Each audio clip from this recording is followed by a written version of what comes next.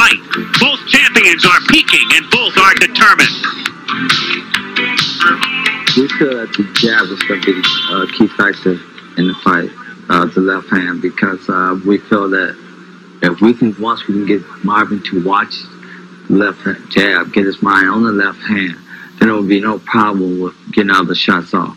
Hearns' best defense is his offense, because that's the only way that he knows how to fight. In my way, I have to make my defense my best offense. So, and though that I have both ways, because once I get him in trouble, I can change it around. Thomas don't have that ability.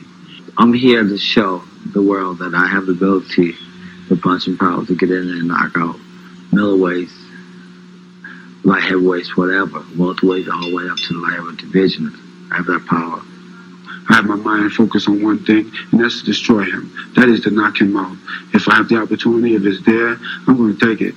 I think that this fight here will put me in a position to make greatness and put me one step closer to greatness, and which is to win the 4 titles.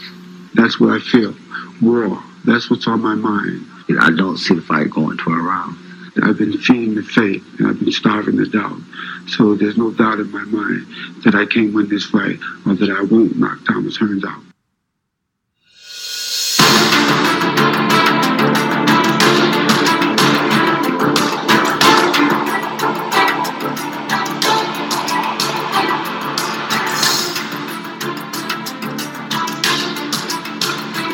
Back again on the Ring a Bell podcast. We are thrilled to be joined by Hall of Famer Al Bernstein, the soundtrack for boxing fans since at least our lifetime. So, Al, thanks for joining us.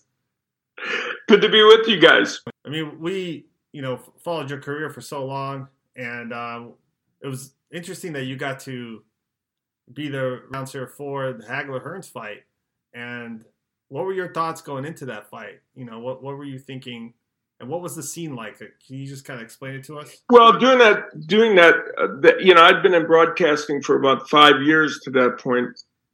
Started in 1980 on the ESPN series, and I had done only one other major pay-per-view to that point. In 1983, I got to announce with Sal Marciano, my partner on the ESPN series. I got to announce the Duran-Hagler fight.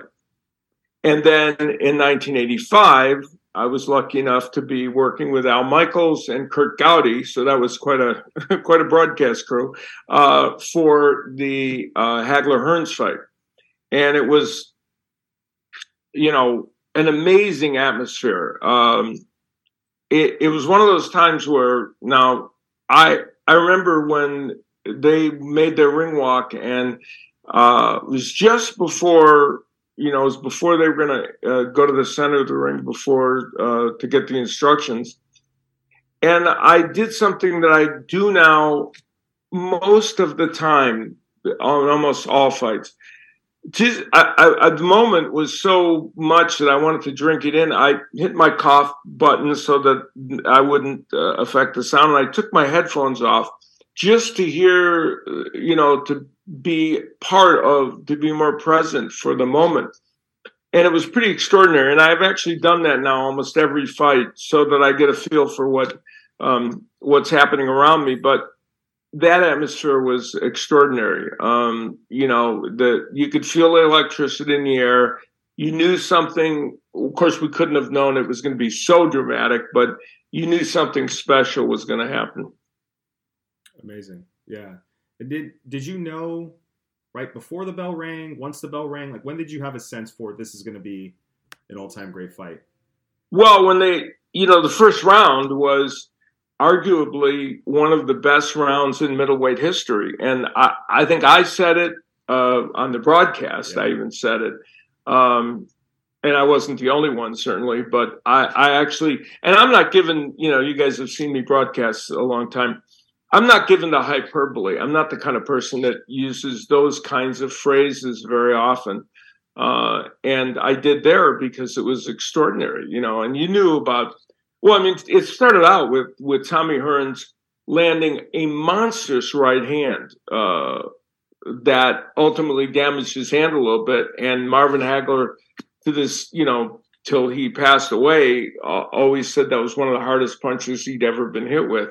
And he knew that he had to get down to business because, he was in there against somebody that could bang. When you said that you took off your headset and started listening to the crowd, is there like the second biggest extraordinary event that you could compare it to? Yeah, for me, that was I've covered a lot of, announced a lot of big fights and major events.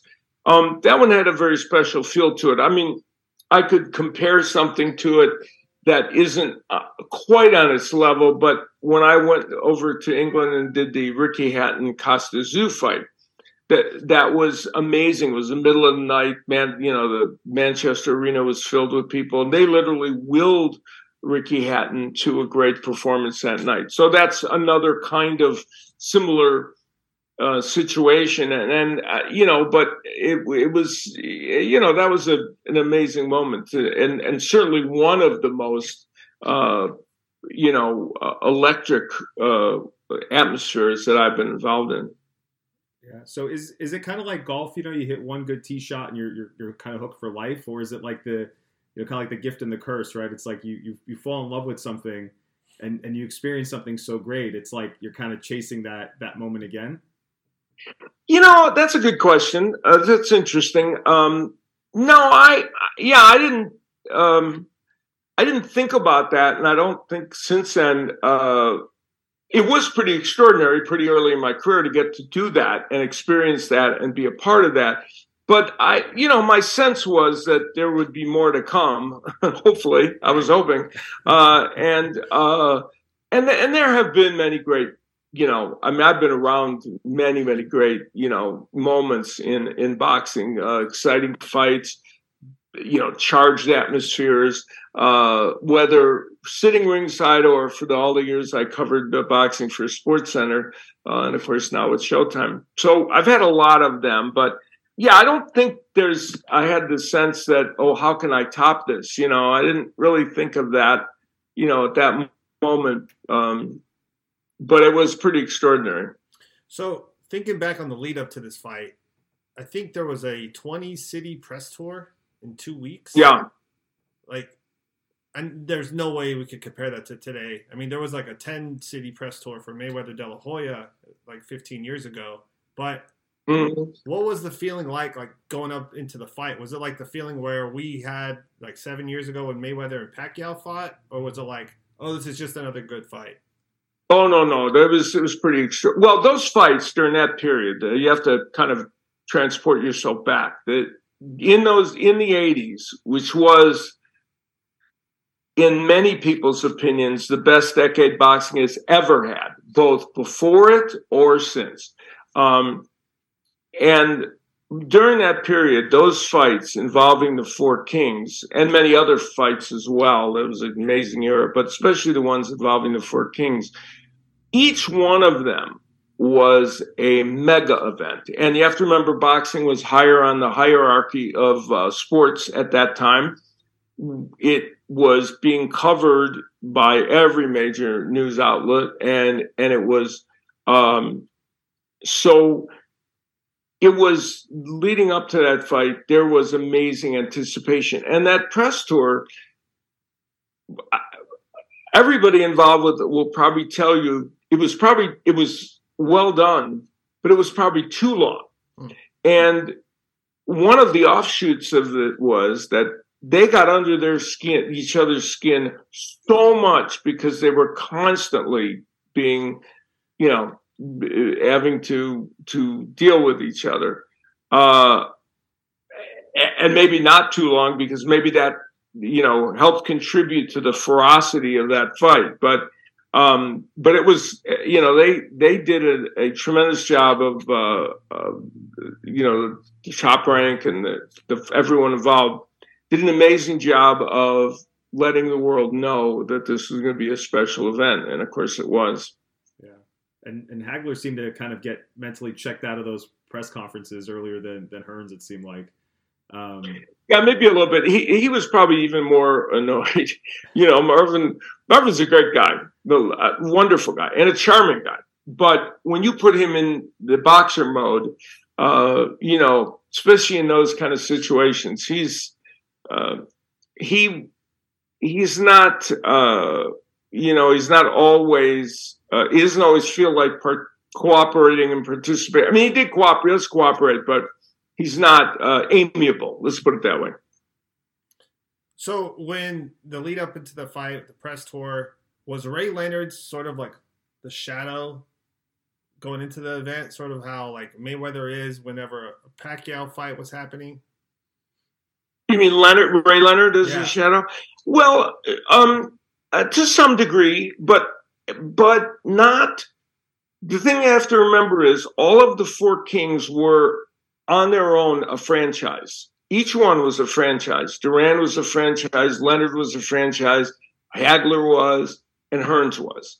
So anytime any of them got together, it was huge. They didn't require Ray Leonard to be, I guess you can argue the case that Ray Leonard transcended them. Maybe, maybe not. I don't know. It's hard. Having lived through that time, they were all franchises and they were all, so everybody could look at this event as an event unto itself. It wasn't as if, they're fighting for the right to fight Ray Leonard. No, that wasn't the way anybody looked at that.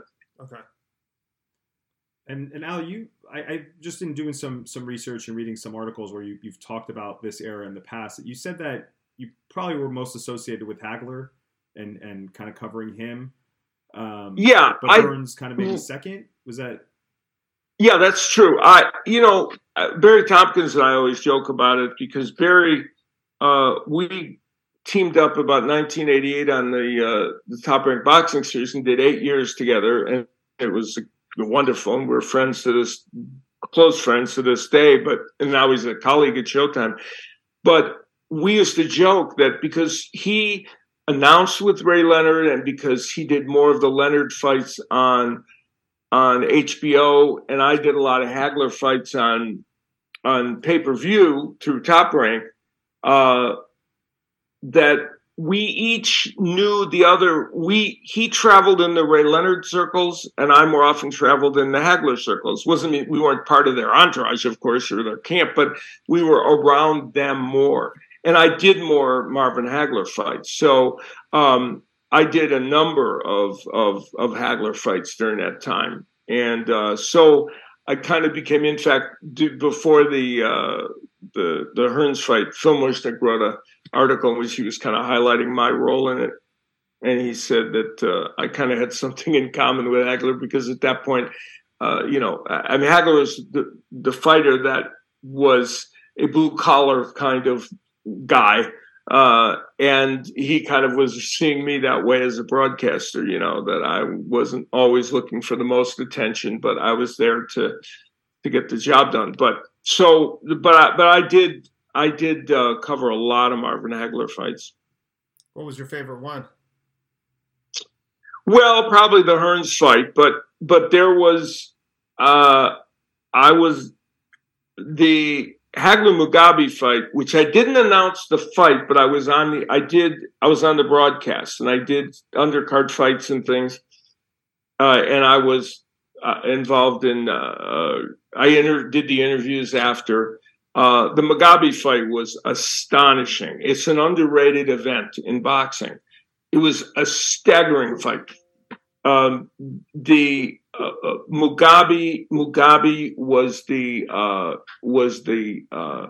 fought the fight of his life that night, and probably the best fight he has ever fought in his life. And of course, it wasn't quite enough to get the job done against Marvin Hagler, but it was an amazing evening. Al, do you feel like Hagler kind of got maybe not a bad rap, but just not as much of a fair shake as some of the other four kings? Absolutely, 100%. I don't know. Let's put it this way: in whether it was compared to the other, I don't know, but in general, yes. Judges didn't. The judging of his fights often. I mean, he was, I mean, the Mugabe fight, I think if I remember correctly, it was like he almost needed a knockout to win it, which was ridiculous. And same is true with the Duran fight. I think and of course, against Vito Antuofermo when he got the draw on his first chance I don't know why. And of course, needless to say, the Leonard fight, where many people, including me, thought that he won the fight. It was very close, but Jojo Guerra, his infamous scorecard, 117, 111 for Leonard. But I don't know why that was the case. But for some reason, when it came to judges and when it came to other whether even sometimes coverage in media, somehow Marvin Hagler was undervalued, and I don't know why that was, because he was extraordinary. But the judging especially was a mystery to me, because why would why constantly did he get undervalued by these judges? I don't know. Yeah, that Leonard fight seemed to kind of prove that out as well. Yeah, look, it was a close fight, but what stained it was the Jojo Guerra card, which was outrageous for Leonard. And my thinking is that, if you look back even at the punch numbers from CompuBox, which are not, they're not cast in stone, but like Hagler won the battle of the jabs. Well, if you're facing the boxer and you win the battle of the jabs, how do you not win a decision? Not very close fight. And so it wouldn't be a robbery that Ray Leonard would win the fight, but it was certainly the one scorecard was ridiculous. And I think, and Marvin didn't help himself by fighting the first 3 rounds right-handed. He essentially gave some of those rounds away. To this day, I don't know why he did that. But in general, he struggled with getting the true, the judges to give him his due. So going back to that era, 85, 86, 87, all those great fights, even 83, like you said, Duran, was there a feeling that these guys were too young to quit? Or was it like, this is it, like, this is their prime and one and done? Well, they had a good run. They all started in the late 70s. So they had a nice, and of course they didn't, the only person that retired exactly on time was Marvin Hagler. Right. And he was older than he was listed at a certain age, but he was really probably older than he was. Yeah, I think everybody thinks that the age that was listed for him was probably a little generous. But he retired right at the time, the Leonard fight was done. He felt he got disrespected. He knew that at that point he wasn't quite the fighter he had been, still exceptional. And he retired and never fought again. The same cannot be said of Tommy Hearns, Ray Leonard, or Roberto Duran. All of them, it is fascinating when you think all 3 of them could not resist the lure to keep coming back. Hagler, and if you'd have asked me, if you'd have put that question to me at the time, and I had a long time to think about it, I probably would have said that's the way I expected it to happen. Marvin Hagler was the most strong-minded and centered individual maybe I've ever met. And his discipline was unparalleled. So I could see him being the one that would say, okay, I'm done with this. I'm not going to be lured back. And Ray Leonard tried to lure him back. They desperately tried to get him to do a rematch because there was tons of money in it, right? Hagler wasn't going to do it. When was that? When did he try to do the rematch? Oh, after, for at least a couple years after that, there were repeated efforts to try and get him to come back and fight Leonard, and he just didn't. He went off to Europe, made some action movies, and, loved Italy, and he was a happy guy. Amazing. So looking back on the fight itself, do you feel like this fight elevated either Hagler or Hearns' career more than the other, or you think they just kind of put them both on the same footing? I think it was a moment. Look, they both had other great moments. You know, Hagler had other great victories.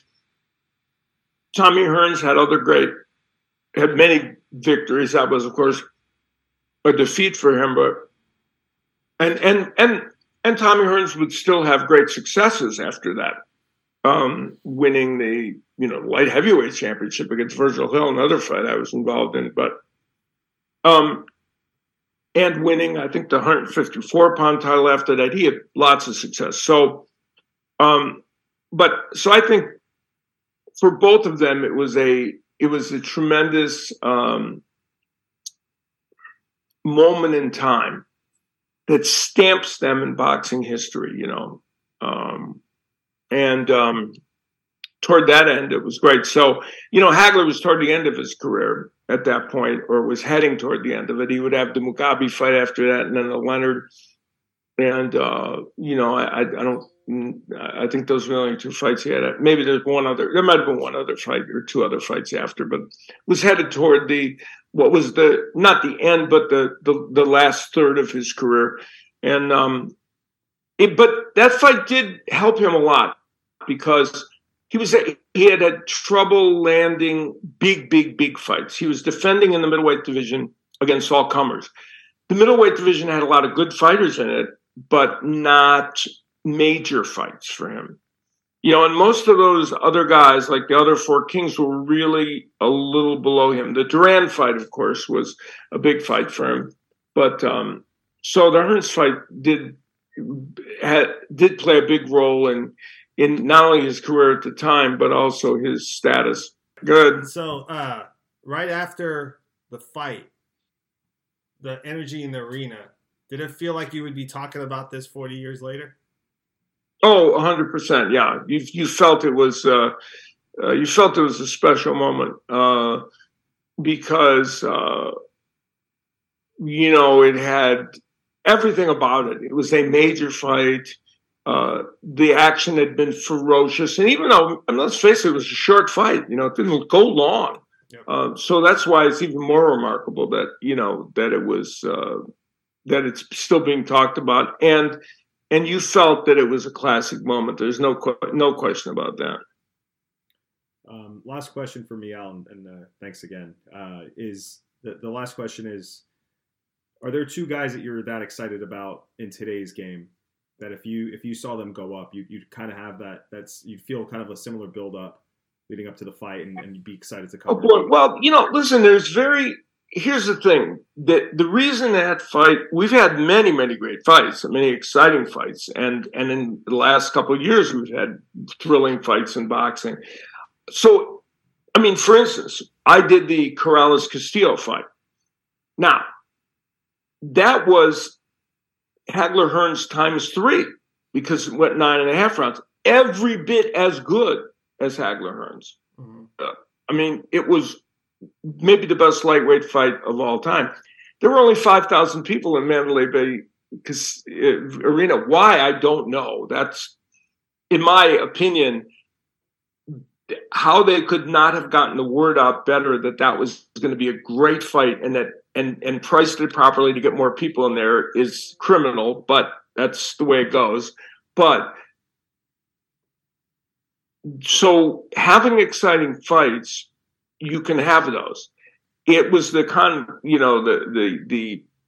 just a perfect storm of events, it being such a big event, the personalities and all the rest of it that made it, so special. And we've had, exciting major fights, in this era. And there are people, that can certainly make them. We're looking forward to all kinds of big fights. We're still holding our breath for Spence Crawford, which we hope someday maybe will happen.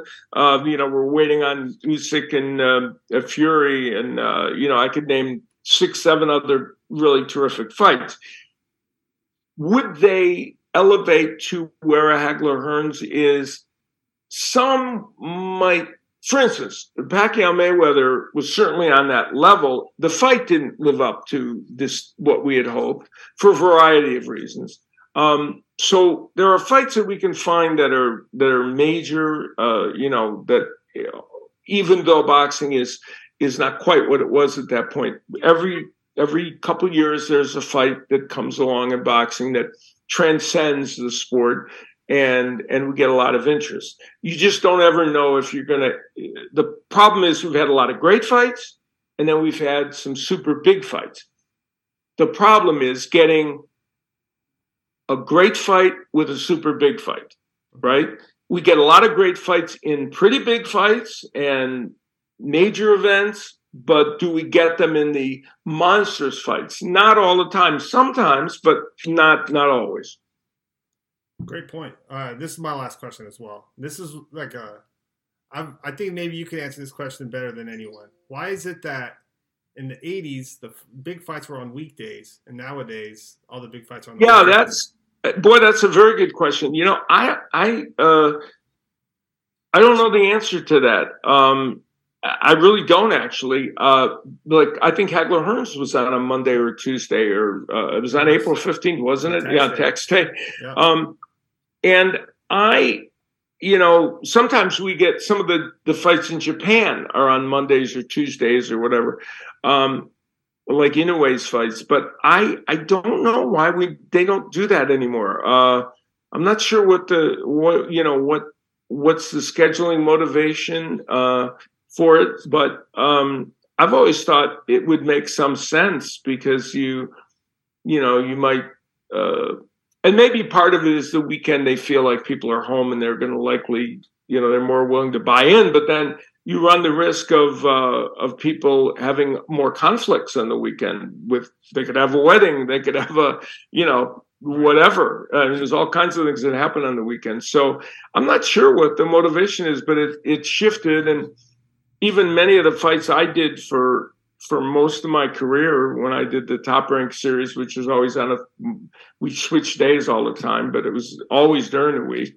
And then a lot of these pay-per-views were also during the week. But I don't know the answer to that. I don't know why it ended up where every single and of course, if you had things during the week more often, you would avoid the conflicts. Where we have obviously many times, since most major boxing matches are on Saturday, they're always clashing with each other. And I think that's the key point, where boxing fans would like it to be more spread out. We don't, in other sports, big games are often held on a Wednesday or a Thursday, and so it's not like if there's 4 great college basketball games, even, let's say, or 4 great NBA games, you're not sure that all 4 of them are going to be on a Saturday night starting at a similar time. And unfortunately, that's the way it's gone in boxing in recent times. And I think there's something to be said for the fact that it would be nice.